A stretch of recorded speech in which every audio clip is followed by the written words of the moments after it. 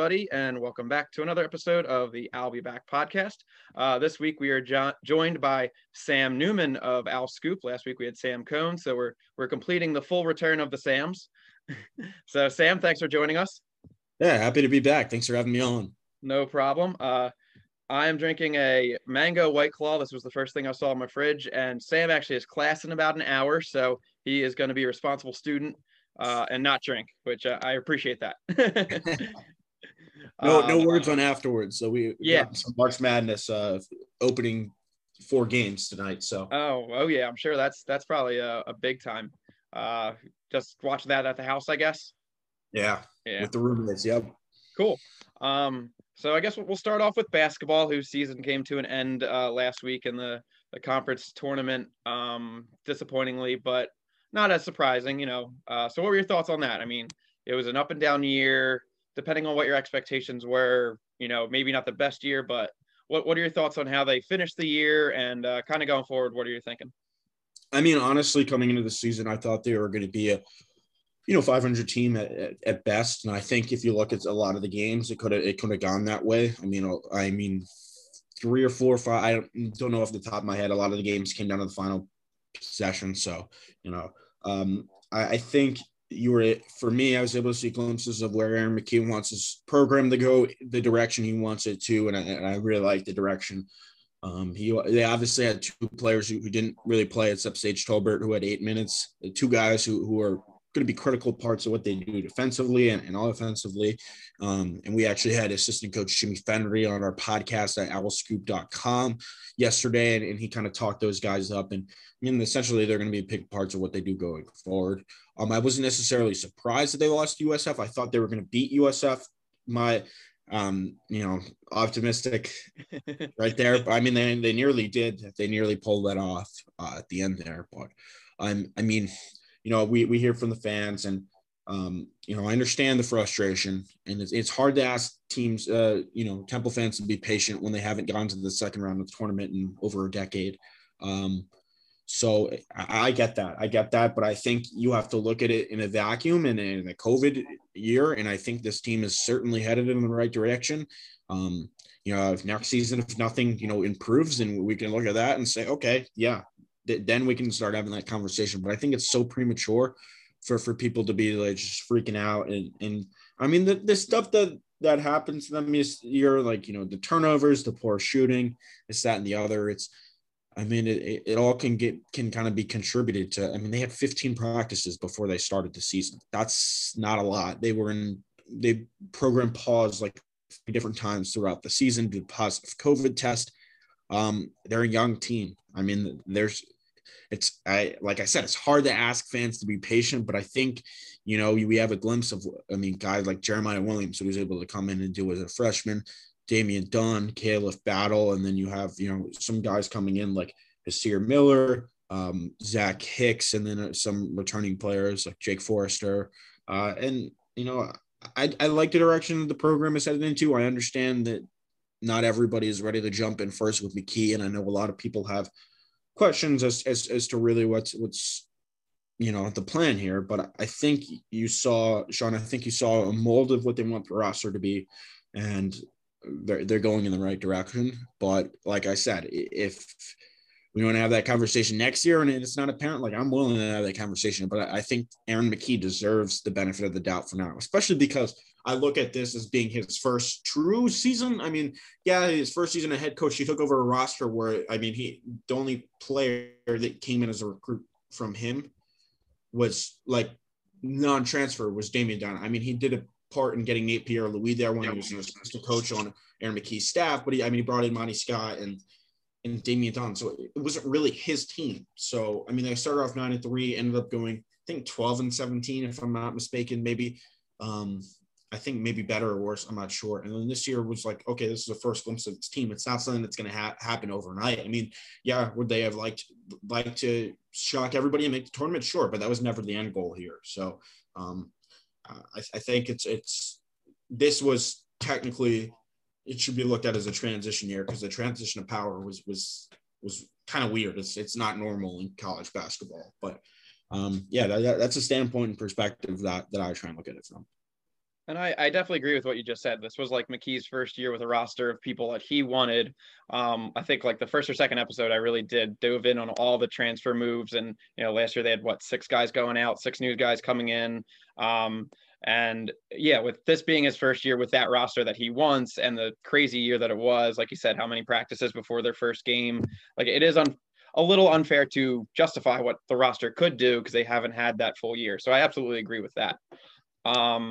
We did get some news this week, which I didn't even put this in my notes. I just thought of it. JP Mormon announced he's transferring. What were your thoughts on that? Was that expected? I know him and Perry were the ones up in the air. Yeah, I would say it wasn't.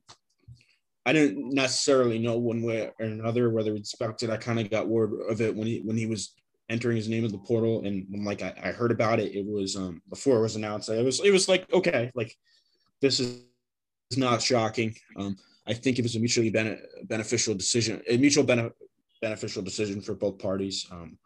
JP did a lot for this program on and off the court. I think you would look at him as somebody who could be a great role player on a good team. And, they asked him probably to do a lot more than he was as a player. And at times he gave you a lot. And at times, he didn't give you enough. So I think he should be lauded for everything that he did off the court for this program. I think you probably, maybe he didn't give, not that he didn't give everything that he had, but maybe there was, some potential left in the tank for him to do on the court that, didn't really get the results that he had wanted to. But I think, this isn't a surprise. Honestly, in my opinion, I think he could go play Power 5 and be like, a role player on the bench for somebody. But I for the schools that I've heard that reach out to him, I would expect him to go closer to home and play like at an HBCU. And, if you look at Dre, I think Dre might be in the same boat. I think they said, if you look at like the Twitter tea leaves, they're like, we're going to miss these guys to Dre Perry and JP Mormon. And it's kind of like, okay, like if you want to come back, we'll take you, but we can't promise you that we're going to have, like, you're going to be able to start. But like, if you want to move on the greener pastures or whatever, you'll have our support no matter what. So I think Dre will probably take a similar suit. And then, your third senior, your grad transfer, Brennan Berry. I honestly would not be shocked if any of them are not back. I think if Barry does play college basketball again, it will be in a Temple uniform. But if he doesn't, he'll probably go play overseas. That's just my guess.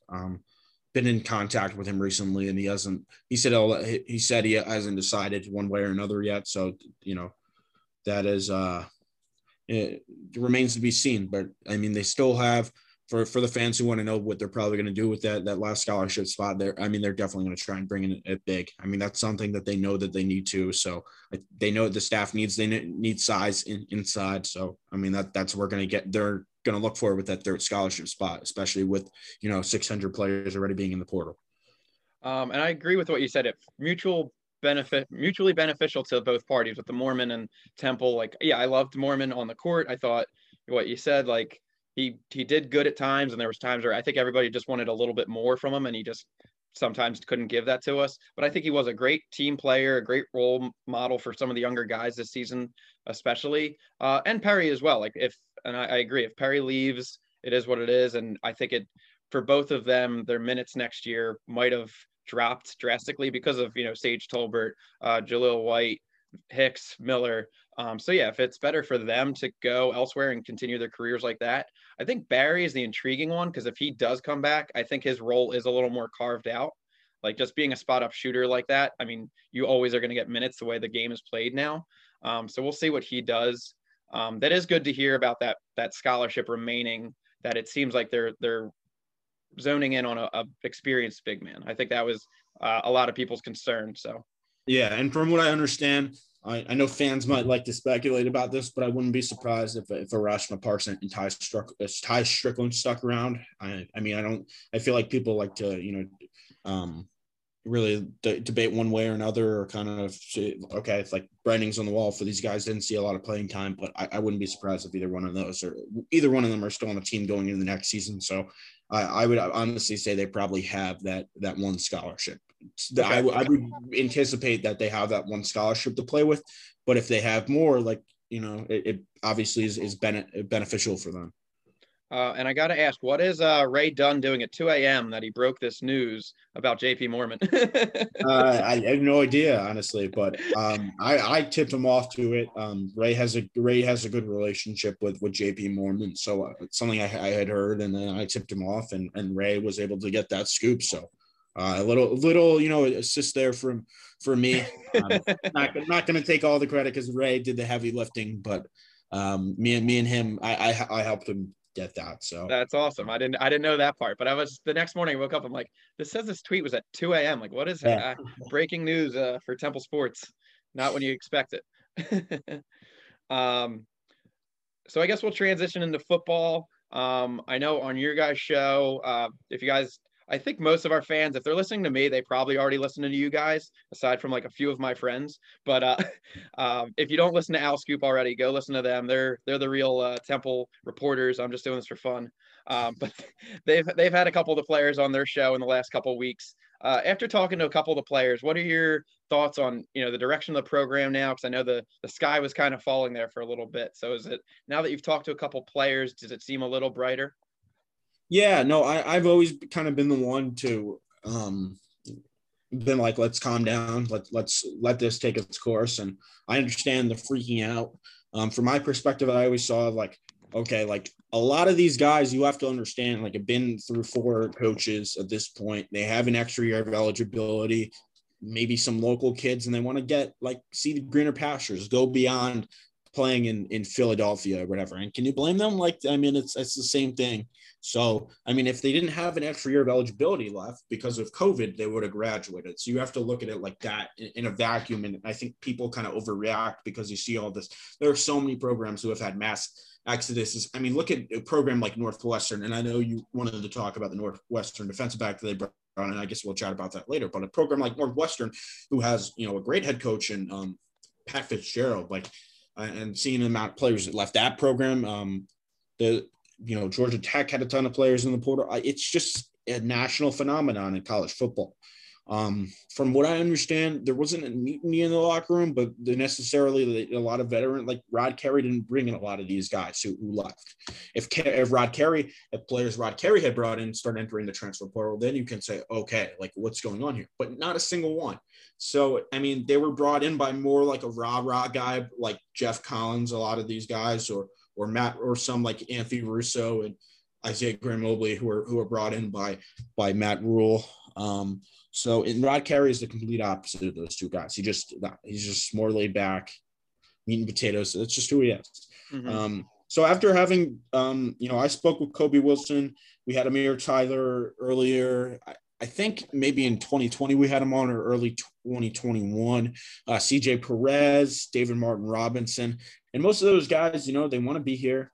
Well, no, all of them I've talked to want to be here. They're kind of all, they want to, and Temple wants guys who want to be here. Like, that's who they want on their team.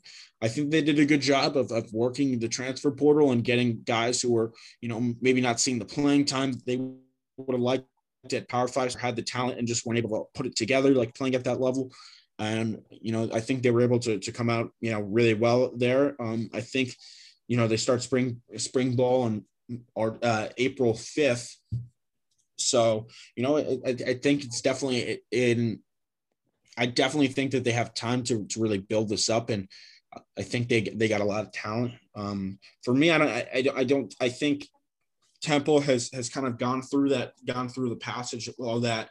It was a heavy storm, but they stayed together. And I think a lot of these guys, they like each other. Who's left? They like each other. They want to play for one another. And, they're all in the program. I mean, I have this anecdote in my Kobe Wilson story that Rod Carey pretty much he wants these players to sign like a covenant that they're like 100% in this program.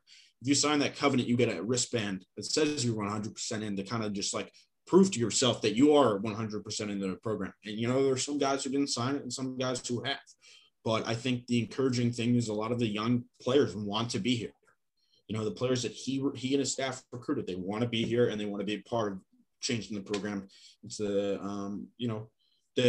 into the future. I think it's very comparable to the basketball team, because look at like the max exodus that the basketball program had last year. But if you look at that, it's just like, if you look at it like that, it's just a new staff coming in and bringing in their guys, and guys who they didn't bring in leave. And then you look at the basketball team and people are like, oh, well, Damian Dunn and Caleb Battle. Well, those guys are not Caleb Battle because he already transferred, but Damian Dunn and Jeremiah Williams. I mean, well, those guys aren't going anywhere. And then that's how you can look at the Kobe Wilsons and, the other young players on Temple's roster, Alex Odom, Trey Blair, so MJ Griffin, some of those guys. Those guys aren't going anywhere. They're buying into what they're doing here. Obviously, like 1-6 leaves like a sour taste in people's mouths, but like I feel like I don't remember who it was. I think maybe it was David Martin Robinson who said this, and I feel like they felt a little bit like a lot more players overreacted, so to speak, to that 1-6 record, because that 1-6 record wasn't indicative of the talent that Temple had on their roster. I mean, I think they got put through the ringer more than anybody in the conference, dealing with COVID, and injuries too. And I mean, honestly, like if the leadership might have been a little bit stronger in the athletic department, I don't know if they would have played as many games as they did.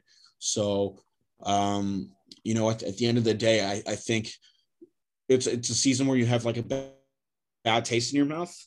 And I think you're going to see a lot of players who are ready to change that narrative of that 1-6, and definitely coaching staff who wants to. But I think it's one of those where you got a lot of young players, some valuable experience. And now, you kind of rebooted and want to get this program in the right direction after that. So, I mean, I've always been in the trended more optimistic when players like Chris Banks and Arnold Ebiketie entered the transfer portal. You're like, what's going on here? Especially because those guys are supposed to be two starters. But I mean, you look at Arnold, like it's understandable because, he probably would have had a Quincy Roche level production that Quincy Roche like won the AAC. He would have had like close to that, maybe not like what Quincy did, but like close to that if there was a full season. And then he pretty much did what Quincy did and transferred up to the Power 5. And Quincy probably would have been able to be where he's at right now with Temple. I mean, even in the draft, maybe a little bit lower, but he was able to go play against, a higher level of opponents in the ACC. So, And then, that's kind of where I stand. I understand the fans' perspective and looking at it, but like, we don't know everything that's going on. And like, for me, like I obviously know more of what's going on in the locker room than like the average fan who's like calling for Rod Carey to be fired. So like and there's only so much that we can say knowing they go on. So like when, but I don't know. I feel like there's a reason to be optimistic about both programs, both basketball and football. And I've always said, like, I think this football team is, they're at a spot where, like, if they can get on the field in spring practice and be able to mesh that talent well together and have time to prepare, yeah, they'll be in a good spot. But, like, if they don't, you'll probably see, like, a 4-5 win team. But obviously that remains to be seen. But it looks like, with the vaccine getting, with everybody probably going to be vaccinated around, or everyone who needs one by, like, May at this point, I think they're in a good spot. So, I feel decent about the future of the football program. What can you tell us about that Northwestern transfer? And they've gotten a couple other ones in the last couple of weeks. Who have the transfers coming in? Are you really excited about? I'll just go off most of them. I think I'm excited about Cameron Ruiz. I think he got exposed at Northwestern when he played more outside cornerback, but I think this is a guy. Temple said that they want to play more of a 4-2-5 formation where you have 5 defensive backs on the field. And Cameron Ruiz, I think, is a really solid nickelback, and he'll probably be there. If I had to guess, I'd say he'd probably start at nickelback over somebody like Ty Mason Jr. That's no disrespect to Ty. I just think Cameron Ruiz has a higher level of playing experience, and Ty also opted out of last year and has been dealt with injuries as well. So, so I think Cameron Ruiz is a nice pickup. I mean, some of the other guys, that you mentioned, the UNC guys that they got around January, Lansane Toure, who's the brother of Kamoko Toure, and I believe his other brother plays for Rutgers. Kamoko is on I'm hoping I'm saying his name right, but he's a Colts pass rusher. But I that's a nice pickup for them. He's somebody who can come off the edge, but I think he's what they want is kind of offensive lineman who can, or defensive lineman who can be versatile along the line. And Toure, I think he put on a good amount of weight and can probably play interior, but he can also rush off the exterior. Zach Gill is the guy who they already voted him to their leadership council. He hasn't been here that long. I think that should say how they feel about him in the locker room. So he's going to be a leader, and I would expect him to be essentially a Dan Archibong replacement. I think he can do a lot what Dan does. And then they brought in Weston Kramer from Northern Illinois, who is just a guy who goes about his business. He was second team all MAC. He gets in there and does the dirty work, kind of somebody that they needed in the middle there. I would be surprised if Weston and Zach Gill aren't starting in the middle with somebody like Will Rogers, who they brought from Washington State, coming off the edge, and then another guy like Manny Walker. So you're going to have – we spoke with Dan Archibong on the pro day, and he's like, yeah, we have a really young line. But I think he wasn't accounting for, like – well, not that he wasn't accounting for, but, like, he doesn't know most of these guys. So, I mean, they might have 3 new starters on the defensive line, but, like, if you have a lot of experience, especially with 2 guys who are playing – at Power 5 and somebody who is, one of the better players in the MAC conference, like, I think something to be excited about. Well, I mean, were there any other transfers that you wanted to touch on? I think those were the more recent ones that maybe we how about the running back that they got? Iverson Clement Yes, Iverson Clement. Yeah. He was at what, Florida? Yeah, I think he's a more dynamic threat that kind of versatile, fast back. Out of the backfield. I think he's more of your ground, like the old-fashioned ground and pound. I think he's more your ground, and Rayvon Boner from Illinois is your pound kind of. Mm-hmm. So no disrespect to Tavon Ruley. I think Tavon really did a lot, and he's somebody who's worked his way up for his program from being a walk-on to being the team starting running back after Raymond Davis left via the transfer portal. But I would expect Ruley to be their third running back. And I think that's they have a really solid running back depth chart. I mean, it's hard because, there's some guys who are talented and probably should be seeing the field, but I mean, to be able to get guys like Bonner and Clement, I didn't think Temple could pass up either one. I think their run game should definitely be improved this year. It wasn't exactly like great, but it also wasn't primarily their issue. They had so much movement around the offensive line, and then when you have 6 different quarterbacks out there, or at least it felt like it. The opposing team is going to stack the box and dare you to pass the ball. So that's that. Hopefully that's an improvement from the year before. But yeah, no, I kind of. I like what they brought in via the transfer portal, and I wouldn't expect them to be done at all. There's still moves to make. I wouldn't be surprised if they brought. They need to bring in a kicker. That goes without saying. Rod Carey said that, but maybe I think they're waiting a bit, because I would bet on them probably bringing in somebody from the FCS. If fans remember, somebody like Jacob Lafree, who came from Indianapolis University as a grad transfer, I would expect something like that. In the FCS, a lot of schools are playing in the spring. Mm-hmm. So, that could be what they're waiting for. I don't think they're quite ready to give Rory Bell the keys to the kicking room just yet. But kicker, I think, would be their number 1 need right now. And other than that, I think anything else, they still have a little bit of scholarships left at this point. But I think anything else would be gravy at this point. I think I would also look maybe I don't think they necessarily need a linebacker, but they were in on Lance Dixon, the Penn State transfer who ended up at West Virginia. So if that should tell you anything, it's probably that they're interested in bringing in a guy who might have, multiple years of eligibility left, or maybe a grad transfer linebacker. So I I think the two positions you might have to look out for them to bring in is probably linebacker and offensive line. And then, from what I've heard, and every indication is that Jaden Blue and Randall Jones will come back, but, they can also enter the transfer portal at any time. So I think they wanted to feel out the quarterback room and really, with Deuce Mathis probably leading the way as a starter, especially with Trad Betty retiring. So, I think you would probably say kicker, linebacker, offensive line would probably be the ones that come to mind. Maybe another back, and then we'll see what happens with the wide receiver position. Have you had the chance to talk to Mathis at all?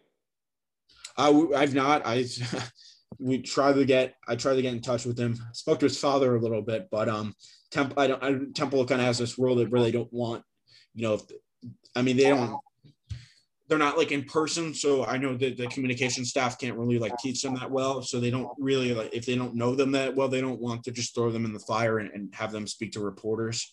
I tried getting him before like he committed to Temple because we kind of heard like rumblings, and I had spoken to his father and tried, but kind of to no avail. So, but I mean, I've heard good things, and I mean, CJ Perez spoke very highly of him on our podcast. So, I mean, I would anticipate that I don't think he's, they don't have a starter right now, but I anticipate that in the coaches, like in that imaginary depth chart that, that they have in their head, I would assume that he's probably leading the way, and it's probably his job to lose. But I mean, he could definitely be pushed for it without a doubt.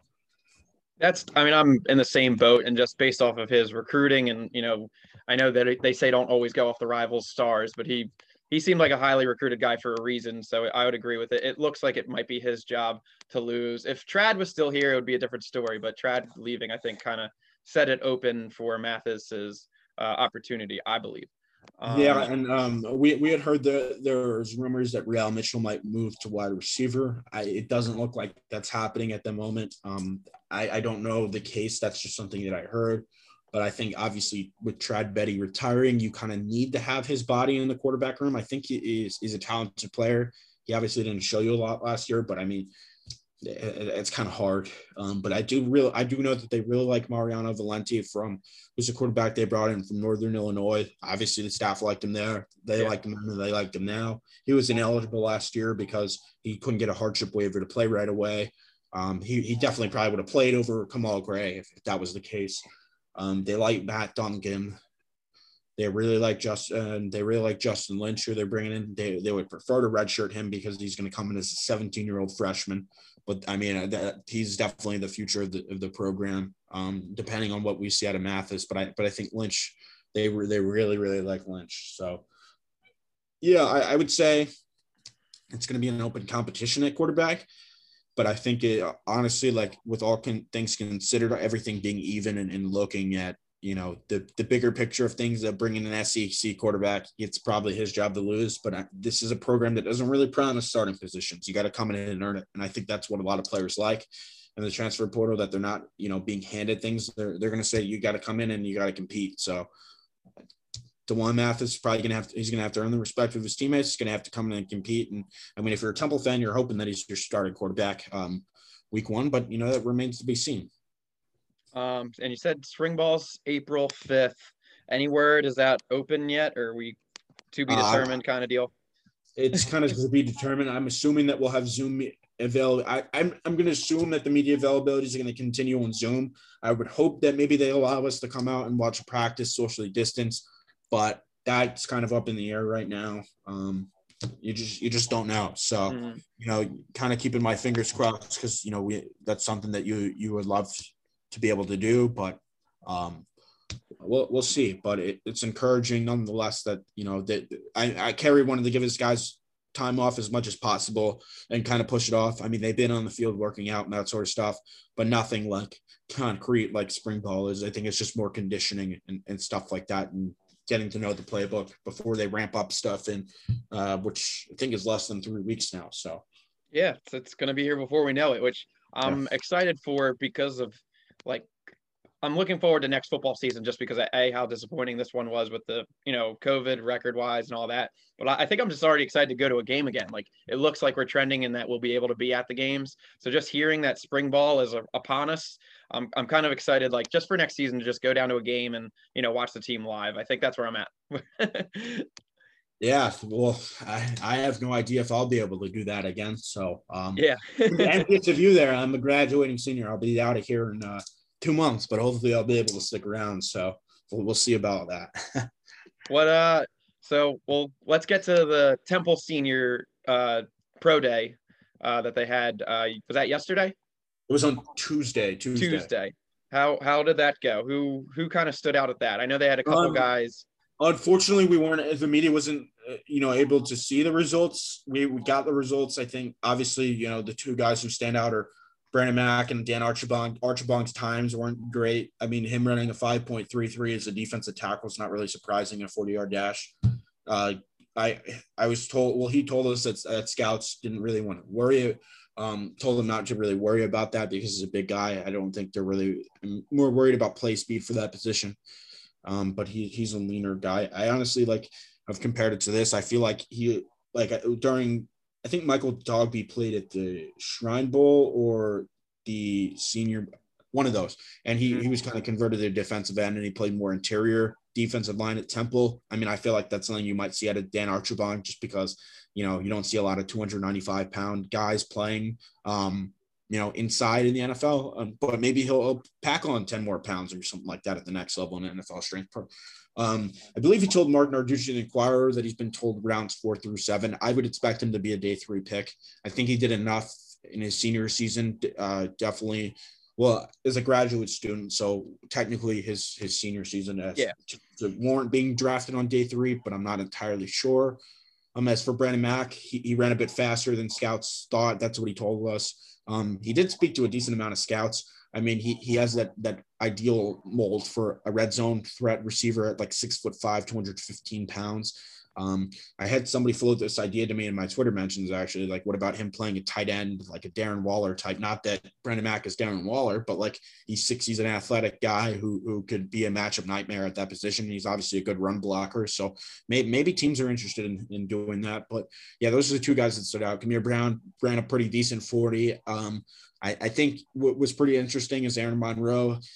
You got to be, a pretty decent enough Temple fan to remember that name. But he started at safety for the Owls in their last season before the pandemic. And so 2019, they brought him in as a grad transfer from Penn State.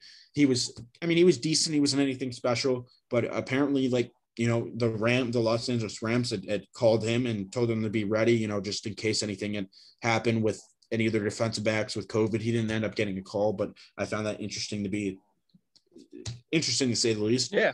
But I would expect Archibong to get drafted. Mac, I'm not entirely sure of right now. I think, he might have done himself favors with his 40 time. It's a deep wide receiver class. Maybe he could sneak in there in the 7th round if the team wants to throw him a bone. 6th or 7th round, I think I can see him being drafted. I haven't really asked around yet. I think kind of wait and see thing, but I would be shocked if 2 of those guys, if those 2 guys aren't in camps to start the season. Yeah, with Mac's size, and I just see it. He'll definitely get hooked on somewhere, even if it's just an undrafted guy as a practice guy or something. But with that size, I don't see him not getting a chance.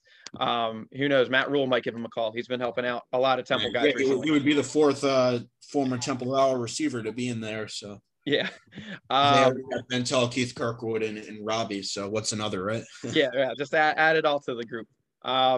And you just said you're 2 months away from graduating. What's your next step in life? Where's Sam Newman going next? God, I wish I knew. You're a great senior then. Nobody knows. It's fine. No. Just been looking around, applying. I would love to be able to cover the team for God knows how long, but I'll cover spring ball as much as I can, and we'll see what happens from there. But the job search has kicked off. It's been going for a while, and then we'll see what happens. Yeah, no, I know anybody listening is probably like, yeah, we all been in your shoes. It's Yeah, definitely not a walk in the park by any stretch of the imagination, especially with the pandemic. But I was gonna say this time of the year during a yeah, pandemic probably but isn't easy to apply places. I know I'll land on my feet somewhere. It's just a matter of um, when, not if. So Are we looking in Philly, or are you gonna go back home, or who knows?